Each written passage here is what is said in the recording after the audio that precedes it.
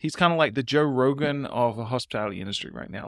Believing in yourself and believing in your team has got a lot of advantages there. I mean, that's the big thing that I think carried us through, the initial COVID wave is we believed in the idea, we believed in the company, we believed in ourselves, and we just kind of, decided to persevere through, even though we didn't have a clear end date of when that, the whole COVID thing might resolve itself. Fortunately, it was it resolved itself relatively quickly. But I think that's one thing that, we both, Dan and I talk about this all the time, that we hang on to, because I mean, even this last year in 2022, it wasn't COVID, but we're dealing with 40-year high inflation and interest rates increasing at the fastest pace they have in decades. So, there was a lot of turbulence and choppy waters that we were experiencing, the first and second quarter last year. And it's just kind of hanging on to that same mindset that we had in COVID.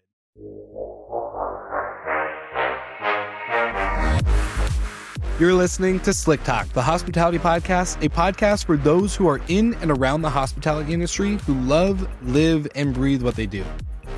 You can join us for candid and unscripted conversations with hospitality experts and founders as we go deeper into their personal stories while they're sharing their triumphs and trials that got them to where they are today. I'm your host, Will Slickers, and you're listening to an episode of Slick Talk, the hospitality podcast. Now, let's begin.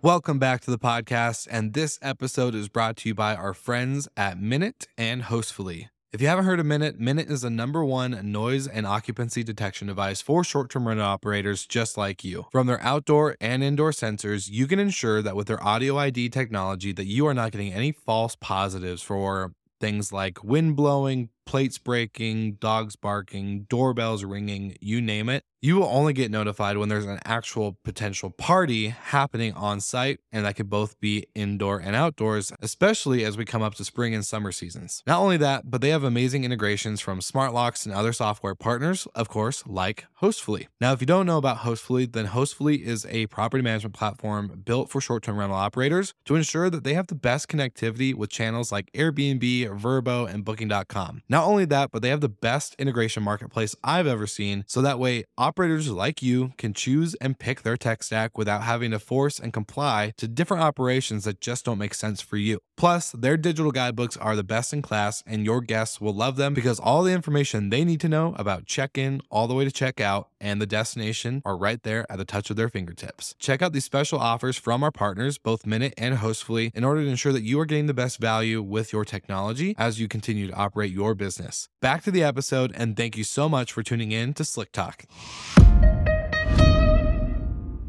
All right, Slick Talkers, welcome back to another episode of the podcast today, and I am joined by not one, but two guests.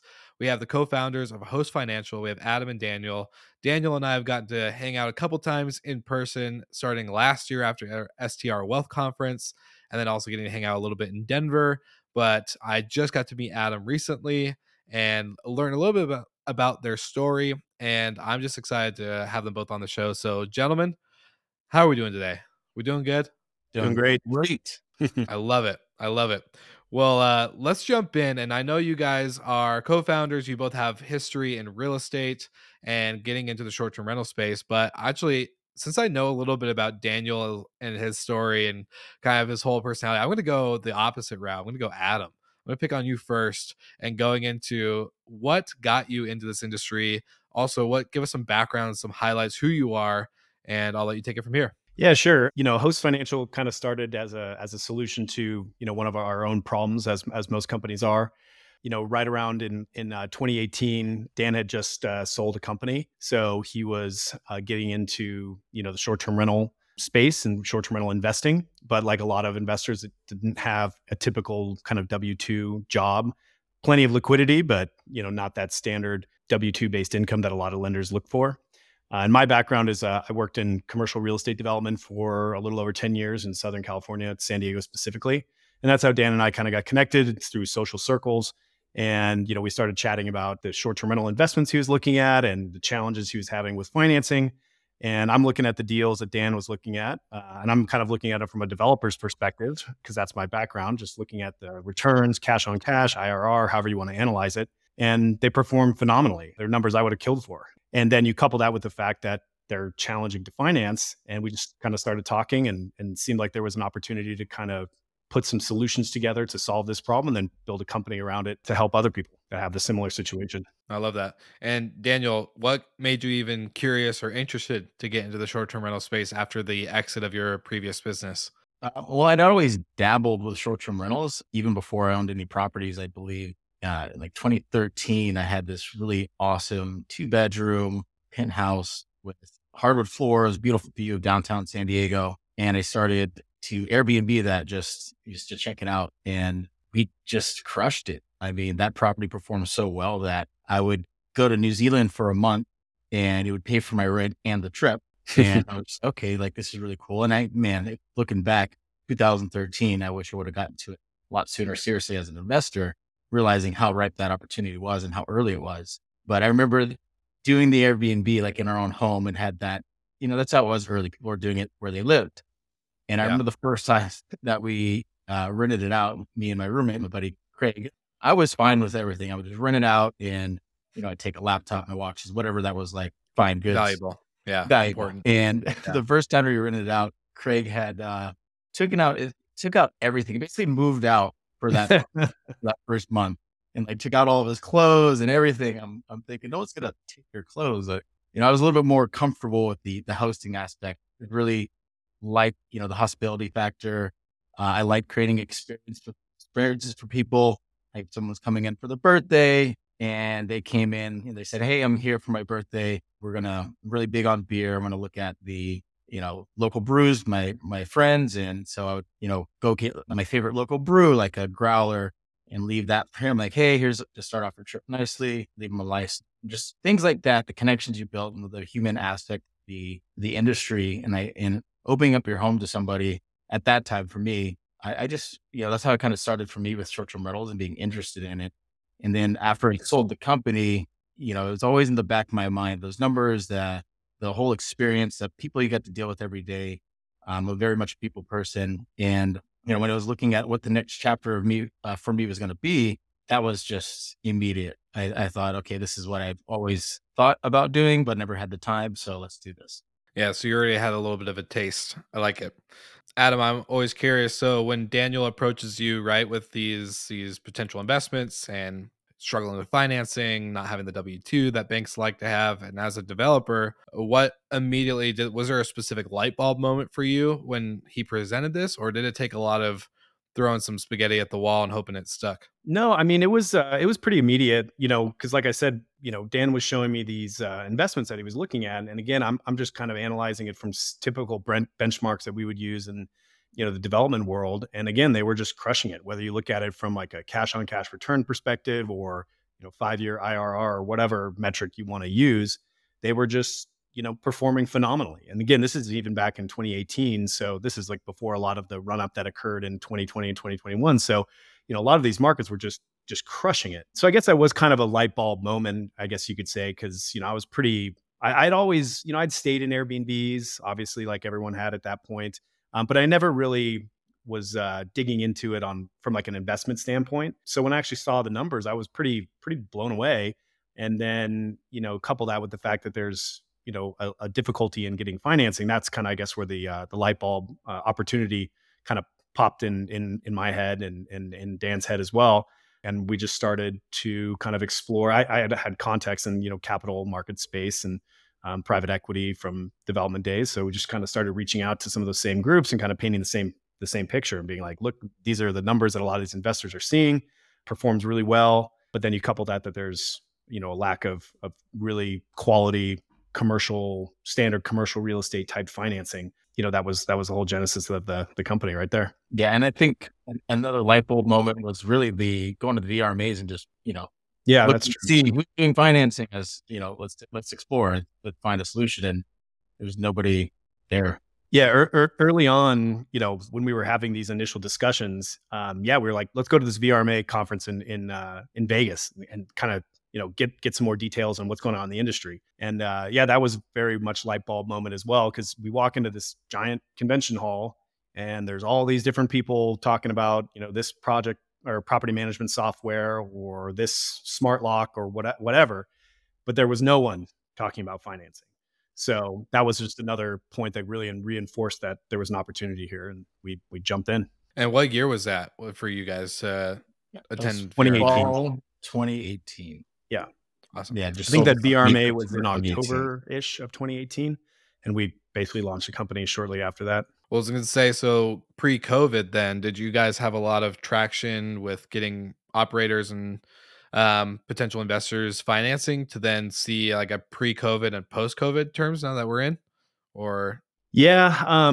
So, we started in 2018, but we really started kind of getting rolling in the beginning of 2019. And 2019 was a lot of, developing partnerships and things like that. And towards the end of 2019, going into 2020, that's when we were kind of hitting our hockey stick moment where, the revenue and the amount of deals and everything that we're pushing through really started to kind of go parabolic. And then that's when March of 2020 happened and the pandemic happened, and it impacted us and everybody in the lending space. I mean, capital froze, just stopped. Deals in the pipeline didn't matter, just everyone was done. It was this black swan event. No one knew what COVID was going to do, and in the whole lending world just stopped. And it was frozen for several months. But Dan and I stuck with it, and kind of coming out of the summer of 2020 is when things started rolling again. And then basically since like July, August of 2020, month over month, quarter over quarter, we've been growing ever since. what went through you guys' head during that time of nothing from like, as, Can I and swear? not, Can I swear on this podcast? 100%, but Fuck not, me. and, That went through my mind. I was like, shit. well, and not just like as a maybe as a bit like business, but personally, right? Like you guys have a lot invested. I think any entrepreneur has a lot emotionally, financially, physically, mentally invested in the company, right? So Yeah, it Yeah, was I tough think, too. And I had a 2-year-old at the time, and so when it first happened, I think that it was the unknowing part of it. It wasn't like, hey, things are going to be impacted for 3 months or 4 or 5 or 6. There was just no end to it. It was just COVID, and everyone was trying to grapple with it. The whole world was. We didn't really know if this was going to be like a couple months thing. This was going to be a year thing. It was really uncertain times. Fortunately, it turned out not to last as long as everyone thought. But yeah, it was a stressful couple months, I guess you could say. Just look the last 15 days, Adam. Yeah. Yeah, Adam, I was going to say Adam had a little bit more, responsibility to do with, like me, not so much, but still, it was very, very stressful. We had to scramble to really even think about what we can do to earn income, because we had taken a risk and put, full time into a company, and we had developed, some relationships with a lot of entrepreneurs that were investing, and thought, what could we offer these clients in the meantime? What value can we bring to this list of clientele it's email list that we have? And so we started brokering PPP loan and trying to get, we helped a lot of businesses out that way. And unfortunately, we didn't even qualify. We just started, and we didn't qualify ourselves. And so that's what we did in the meantime to make it over the hump, is to help people with, navigating that evolving process of qualification for payment protection program, so their companies could. yeah, that's a whole new world. And I think I told you this, Daniel, pre-interview and everything else when we were hanging out here in Denver. I think I told you it was like my biggest unknown in this industry is the financing side. I don't own and invest in properties at the moment, so it's always been kind of a scary and nerve-wracking topic for me, because I just don't do it. So for me, a lot of this stuff is kind of foreign language.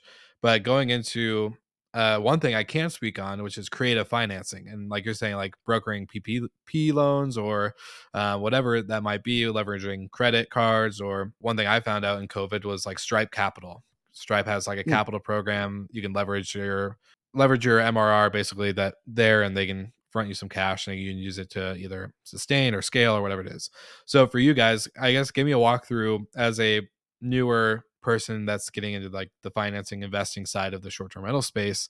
What is Host Financial? What was it started to be, and how has it evolved to be where you guys are today, getting into a lot of, like you said, Adam, that hockey puck uptick that you've seen with the product and offering that you guys do for operators? Yeah, I mean, so the lending landscape has changed a lot since we've been around in terms of how hosts and operators can really qualify for financing for these type of deals.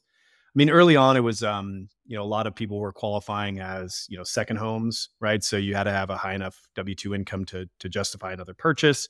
Whereas a lot of people doing flips and, like you said, running up credit cards and then trying to find a way to exit out of that and hold it as a short-term rental. But the landscape has evolved a lot, and that's kind of what we try to help hosts and people that we work with, is because there's a lot of different ways to get financing for these short-term rentals. Lots of different ways to qualify, whether you're looking at projected income from AirDNA or from a Rabu or something like that, or if you're in a market where the long-term rents can justify it. There's just a lot of ways to skin that, and that's kind of what we specialize in, is helping people navigate that landscape, because every deal is different, every investor is different, every market's different.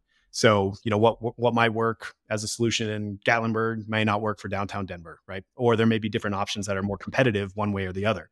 So that's really, what we strive to do, is kind of help people navigate those waters. For sure. And did you either of you have any financing background prior to, outside of like the development side? And Daniel, what was even your business that you sold getting in pre host financial? Oh man. So the business I'd sold was a cannabis grow house in Washington. A friend of mine growing Washington up, State. my best friends had, yeah, Washington State. He had Awesome. went to Gonzaga to get his MBA, and through it, one of his classes, they were studying the emerging cannabis market. And there was a lottery for licenses for retail and grow. And he had put his name in the hat and got it. And he calls me up and he says, hey, at the time I had been running a B2B, digital marketing company, servicing, providing products for digital marketing agencies. And at the time, I had built it off of like contractors and didn't really have like a set of employees, more like a lifestyle digital marketing business, travel the world, work as many less hours as possible.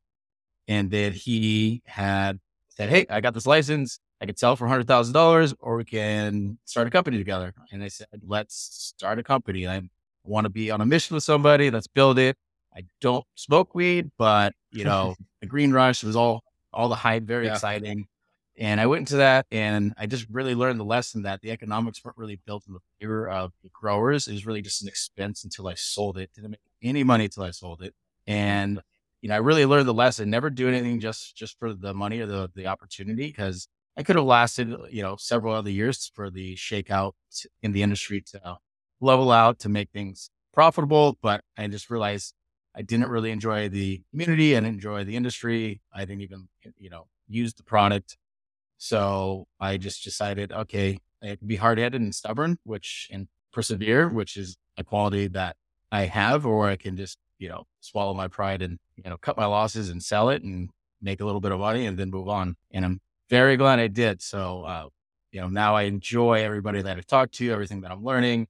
I was never in finance, just entrepreneur, went to San Diego State for a business degree. And Adam and I started the company was learning on the fly these financing options and going from there. But yeah, no finance background, just digital marketing, if anything. Yeah. Well, I only asked the clarification on the Washington State part because that's where I'm from. And I was in Spokane near Gonzaga. And I Really? remember, yeah, I remember the gold rush, or the green rush, as you called it. I don't personally smoke either, but I definitely remember a lot of people getting into it from a licensing standpoint to then growing and becoming distributors and stuff. So maybe we cross paths one day, who knows? But that it's very interesting. And so for you guys, walk me through, as entrepreneurs, as founders. I know you have a team. I have gotten to meet a few of them. Very exciting and very like young and professional, very high energy group. And I really enjoy getting to hang out with you guys whenever the opportunity happens. And so going into what you guys have built now, going into getting creative with the financing, not having a dedicated like financing background. I guess I'll aim this question for you, Adam, is, biggest learnings, takeaways, slash things that maybe are getting you excited, just like Daniel was saying, didn't really like the industry, didn't like the people, didn't like the product, to now being in a space that is very collaborative, is very partner focused, it's very creative in the sense of problem solving and everything like that. What's the biggest thing for you from start to today? That's an interesting one. So, I mean, I do have a background in finance, not in lending per se. Mm. My background is in real estate finance. But I think one thing that's been that I think has been a pretty big takeaway for us running this business is that, you mentioned the team. We've focused on hiring people with the qualities we want, not necessarily the background or, base level like knowledge in lending or financing. We don't go out necessarily and seek out other people that have been, account executives at other lenders necessarily. It's more about focusing on, the traits and the qualities that people kind of possess naturally. And then we help train them on the specifics that they need to know for this type of finance. So that's one thing I've really enjoyed as we've built the company, is just getting to, bring on new team members, meeting them, seeing how getting into this side of the industry has really helped them also expand their lives and get to live, how and when they want. We've leveraged a lot. Part of it was because of COVID and it was born out of necessity, but we've really leveraged a lot of, all the technologies and stuff that facilitate pretty much remote work anywhere in the world. You mentioned earlier, in the beginning, there's a lot of leveraging like high W2 jobs for second homes, that type of stuff.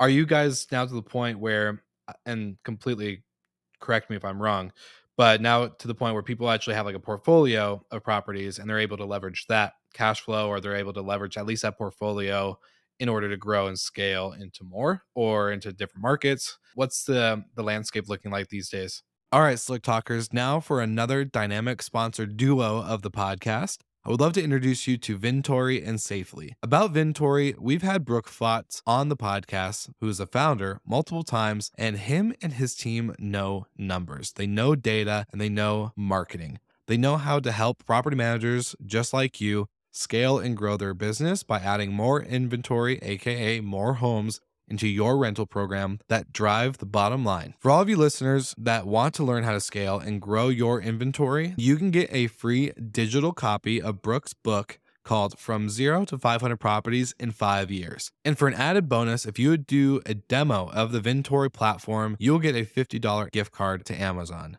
Now that's a sick deal. And now to touch on our friends at Safely.com. Safely.com helps property managers just like you and I protecting the homes that they manage from structural damage to content damage and, of course, bodily injury. This means plates, linens, cups, couches, tables, curtains, walls, and, of course, your guests themselves are protected. And this helps you by scaling your company in order to ensure that you are retaining owners and inventory in your program. If anything is broken or if anyone is hurt, you are able to make a claim through Safely, and within 3 business days, you can get instantly paid out to replace any items and settle any claims that happen on site without having to deduct from your owner's payouts. That's why I call these guys the dynamic sponsor duo. And thank you so much for tuning into the podcast. Check out their offers in the show notes, and back to the episode. So I don't know if you can leverage it, and maybe in the sense that you're mentioning, where like you can get a loan for a different property using this other portfolio as collateral. That doesn't exist, but what does exist is, a lot of investors are starting to do this, as more sophisticated people enter the short-term rental space. A big push, I think, and what we're seeing is people building these performing boutique portfolios of short-term rentals with an eventual exit to, probably some larger REIT or, private equity fund or something like that. Because as short-term rentals are really, becoming their own asset class, just like there's multifamily apartments, just like there's office, just like there's retail, short-term rentals are going to be, I think, their own specific asset type. And a lot of the savvier operators are doing that upfront legwork to build a portfolio, get it cash flowing, and then again sell to some kind of more institutional player. Because these larger institutions, they're not going to go through the effort to buy one-off properties and get them all into a portfolio. They're going to buy something that's already, stabilized, performing, and it's what they want. And that's how they're going to get exposure to this new asset type. Yeah. And not just buying or building a portfolio. You can do that, but the really savvy investors are building a brand behind the portfolio.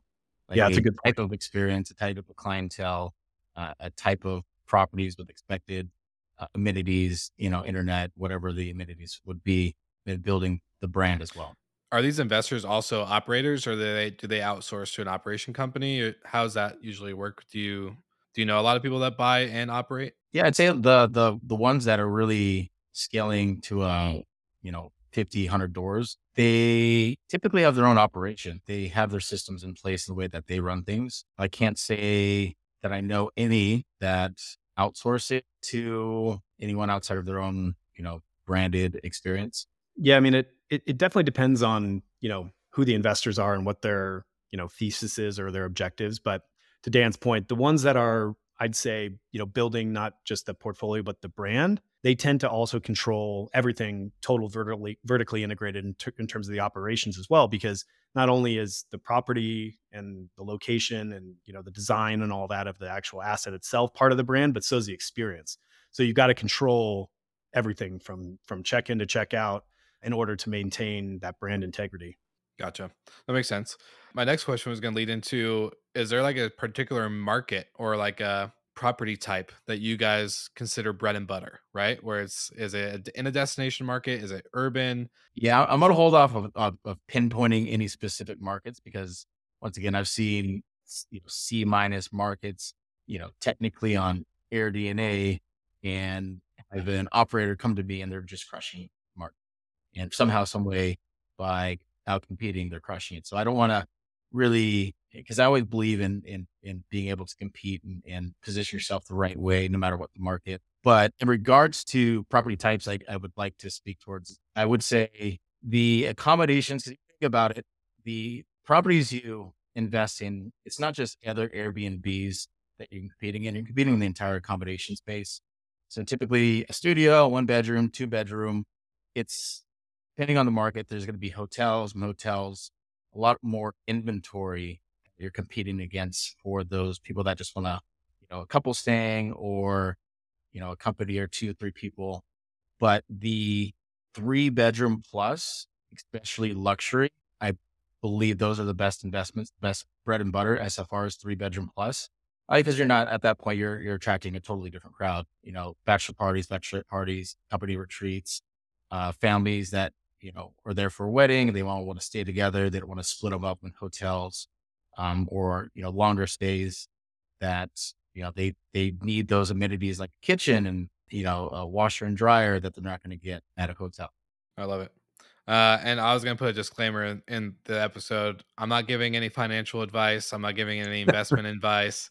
Just FYI, I'll leave that to any of the listeners that want to reach out to you guys later. But just know that it's not my wheelhouse and I avoid it like the plague, and I don't want to get sued. So no, this is interesting. I guess going back to the founder aspect, highlighting you guys as a story rather than just going into a bunch of data and numbers. I would love to know, to now you're outside that COVID window, the, as Adam said, the fuck me moments, shit, damn, all that stuff. But Yeah. I would love to, what part do you hold on to from that moment? Is there like obviously, like you said too, Adam, you have a little bit more on the line when it comes to risk compared to maybe Daniel and I, who don't have a wife and kids and all that stuff. But there's got to be something that kind of like holds you through, even through the success outside of the failure. Yeah, I mean, I think I'd say a couple things. One is, believing in yourself and believing in your team has got a lot of advantages there. I mean, that's the big thing that I think carried us through, the initial COVID wave is we believed in the idea, we believed in the company, we believed in ourselves, and we just kind of, decided to persevere through, even though we didn't have a clear end date of when that, the whole COVID thing might resolve itself. Fortunately, it was pretty, it resolved itself relatively quickly. But I think that's one thing that, we both, Dan and I talk about this all the time, that we hang on to, because I mean, even this last year in 2022, it wasn't COVID, but we're dealing with 40-year high inflation and interest Mhm. rates increasing at the fastest pace they have in decades. So, there was a lot of turbulence and choppy waters that we were experiencing, the first and second quarter last year. And it's just kind of hanging on to that same mindset that we had in COVID. Like, this too shall pass, and persevere, believe in yourself, believe in your team. And, we made it through that section too. And then things are starting to kind of normalize, inflation's coming under control. And I think that's just, an important thing that we both carry on from, those initial COVID days. Mhm. Do you guys maybe see, or have you seen, obviously the articles and headlines of Airbnb bust, Yeah, of uh, course. type deal? I What's think your guys' thoughts on all this? I think, as this next evolution of short-term rentals occurs, and as it, continues its maturation into its own asset class, I think what's happening is a lot of these lack of better word, weak-handed operators or unprofessional operators are the ones that are going to get shaken out of this market. And this typically occurs whenever you've got like a down cycle or a tightening credit cycle or whatever. It's those people that are less experienced or that maybe jumped in, during the whole boom, the 2020, 2021 boom, when all this new inventory was added. There's everybody and their mother on the internet telling you buy short-term rentals. They just print cash, passive income. You don't have to do anything, right? It's just buy that cabin and you're going to be printing money day one. I think those are the people that are really feeding into this Airbnb bust narrative, because the more experienced ones that we talk to and we deal with, yeah, revenue's down because like it is everywhere, but they're not struggling to the extent that these articles are portraying them, because they're professionals. They do this as a business. And I think that's really what's going to be this next evolution, through the process. What about you, Daniel? You had some on your a look on your face. Look like you had some thoughts. You kind of covered a lot, but really next evolution, I think we're seeing it happen already is, yes, there's going to be more competition, more, any asset class, any business that is profitable, there's going to be competition that comes in and the margins get squeezed. So really not focusing on being the cheapest option, not focusing on, those numbers are, it's a race to the bottom if you do that. So it's how can you develop a product and experience that people are willing to pay a premium for no matter what. And I think the word here is experience. A lot of people now that are traveling are looking for experience over luxury. So if you can build a brand, if you can build a set of properties and a portfolio that speak to the heart and soul of a specific tribe of people, type of traveler, whether they're action sports travelers or families that, have kids, and like really, really honing down on what they want in their stay and making it unique for them. Because that's what short-term rental operators have, is agility in this market that, Marriott can't compete with. They can't, make custom, murals and custom experiences brand wide for a specific audience, but we can. You have 2, 3, 4, 5, 10 properties. You can really speak to a specific demographic. And one thing that, I've been saying lately is if your Airbnb or if your short-term rental is for everyone, then it's for no one. So you have to make it, you can't be afraid to really niche yourself out and provide a unique experience to your tribe. Does all that go into the financial piece when someone comes to you guys with a either property or a destination they want to invest in? Does that conversation happen when it comes to like operations and experience? Like, do you guys cover that with them or? No, not from like a lending perspective, but it's certainly something that we will, if clients ask our opinion, we'll obviously give it to them. But just from a pure like guideline underwriting, can the loan close perspective, no, that's not really a factor. Where it's a little bit more analytical. We just look at the numbers, right? So we'll look at actual performance, or we'll look at a printout from Airbnb or AirDNA or Rabu or one of those other data tools. It's just the nature of lending, right? It's very black or white. It qualifies or it doesn't qualify, meets the guidelines or it doesn't meet the guidelines. So yeah, not in our conversations. Yeah, it's more so like if there's like a larger loan size and there is a willingness to look at more of a qualitative approach to, okay, you guys are experienced, 50 properties and they all perform extremely well. Maybe we'll get like an LTV exception on, a loan size above 2 million for a specific property. But other than that, it's for the most part, 95% of our conversations, maybe more, don't have that additional step required or that type of conversation. But there is additional due diligence on the operators themselves. So if someone's, owns several different short-term rentals and has demonstrated that they've been in the market and understand how to operate these properties, then you can get different exceptions approved by being deemed a professional short-term rental investor versus, a novice or the first timer. So there is that additional due diligence on the operators themselves. But as far as like, getting down into the weeds about who's your niche target demographic and are you going to, have this speak to this tribe or not, that we don't get that granular. Gotcha. Yeah, just from a outside perspective, I would think, the type of experience, the offering that, all goes into nightly rates and revenue and how that all works. So maybe my head goes to, well, if I can prove that to you guys as a lender, then great, maybe I should have a higher opportunity. But again, this is all very new to me on that side. So it's good to know it's numbers focused. It makes actually a lot easier because then you don't have to be like, well, if you play this factor, you don't have to play the guessing game. You can just read the numbers and make it easy. So I like that. I like that personally. So I told you guys before we record that we ask every guest prior to recording with somebody else that we get a question for you without them knowing who you are. And then I'm going to do the same thing. I'll ask you to ask the next guest a question without giving a heads up on who's who.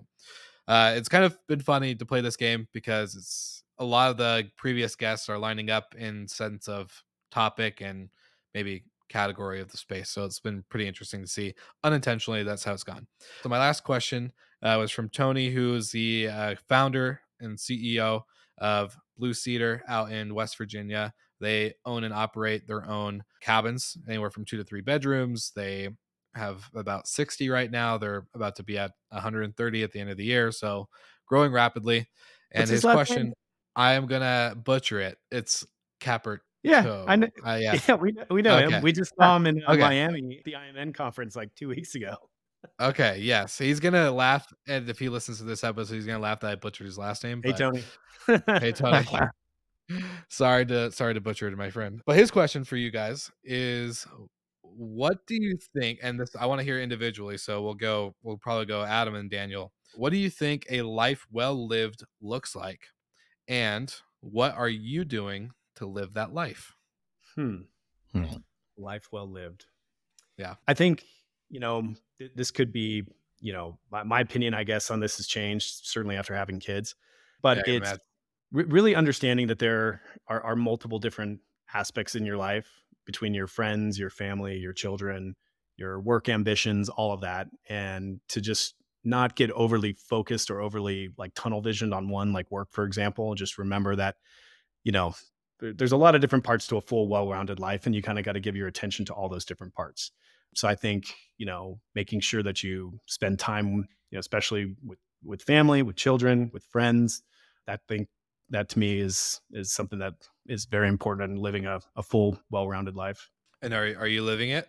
Is that I am trying my best. Yes. I mean, I think it's, it's probably, I'm sure a lot of business owners or entrepreneurs can say this. It is very, very easy to just get solely focused on the problems in your work life, the ones that, take up the immediate part of your attention. Right. So it's definitely, I made it a point. It was a New Year's resolution to like take a step back. There's those problems will always be there tomorrow, but this time you have with your family won't always be there. So, it's something I'm working on, trying to pull away from being so in depth in the company all the time. Yeah, I love it. What about you, Daniel? That is an amazing question. I think there's something that for me always gives me perspective. Is one thing I think about from time to time is if I was to pass away now, what ripple effect would I leave as a result of that? What would my funeral look like? What lives did I impact? Did I make, the people, whether it's family or friends, did I make their lives better for having crossed by? So I really take my time very seriously. I like spending my time, doing the things I love with the people that I love, and I value the freedom to do that. So I would say being present in the moment and just being present with my family and friends and really taking the time to do that. It's very rare that I say no to somebody in regards to like taking, pushing something away, pushing something back that's not really important in order to spend quality time with my friends with family. Yeah, I love that. Now, without telling you who the next guest is going to be after this episode, I'll give them 2 questions. So it'll be a new one, but I'll let you each ask a question for the next guest ahead. It could be business related, it could be personal, but without knowing who they are, if you could ask them one question, what would it be? I'd say this is kind of a cheesy one, but if you could go back in time 10 years, what's one thing you would do differently? Like what's one move or what would you do differently if you could rewind the clock 10 years? Basically get a restart, a do-over. What would you do differently? Yeah, I like that. And what about you, Daniel? Okay. Would you choose to go back to take $100 million today or go back to 6 years old knowing everything you know now? That's a good one too. That is good. I like it. Today or 6. Awesome. Which one would you take, Dan? Yeah, I was going to say. I would go back to 6 years old. Time is precious. I'd go all the way back and do that. I'd do this life again. I would probably go the 100 million. I'm like, I know what I know what I would do with 100 million today, and that's for damn sure. 6 years old, I would probably still fall into the same temptations I fell in when I was going through like middle If school. you high knew school. everything you knew today, $100 million should be no problem. True. I don't know, but I already know what I know. Well, you'd have like exactly you'd have the fully developed mind. 2010. Yeah, I'm putting money into that. Yeah. So you get to have the fully developed mind when you go back to being 6 years old. You're not like in a mind of a 6-year-old again. That'd be weird. We'd be pretty weird 6-year-olds if we had the same mind we do now. Yeah, we would. Would be very. My parents would probably put me in more therapy. They'd be like, what's wrong with this kid? Yeah. This guy's got some screws loose. No, I love it. Those are both good questions. And then another real question that I've always done on the show is, if anyone likes what they heard, or if they want to get in touch with you guys, where can they find you? What's the best place to send anybody that's listening today, or just is really interested about more of what we talked about in the episode? Yeah, they can go to www.postfinancial.com. That's our website. You can request a quote in as fast as 60 seconds. If you need to reach out to us, go to the contact form, ask us any questions. We're happy to be a resource. You can follow us on Instagram, LinkedIn, Twitter, all on Facebook, all at Post Financial. You can follow Adam. I was gonna say you guys got Twitter. I'm glad you guys got the handle across all platforms. It's hard. Not everyone gets that opportunity. So it's a good one. It's a good one. Well, thank you guys so much for both being on the show. I know Daniel, at least we've been having this conversation back and forth months and months of getting you guys on the podcast. So I'm glad we finally did it. Adam, it's great to get to know you a little bit more. And I'm looking forward to the in-person events coming up, but then also hanging out and getting to chat, possibly doing another episode in the future. We'll have a lot more to uncover there. So thank you guys so much. And to all the listeners and the viewers today, if you like what you heard, like and subscribe to the show notes. All things Host Financial will be there, and we'll see you all again next week. Thank you so much for listening, and thank you to our show partners for making Slick Talk, the hospitality podcast, possible. We hope you enjoyed the show, and we would love to connect with you outside of the podcast. So you can follow us on all of our social media channels for daily hospitality content, or find us on slicktalkthepodcast.com. And don't forget to rate, review, and subscribe so you never miss an episode. I'm your host, Will Slickers, and we will see you guys all again next week.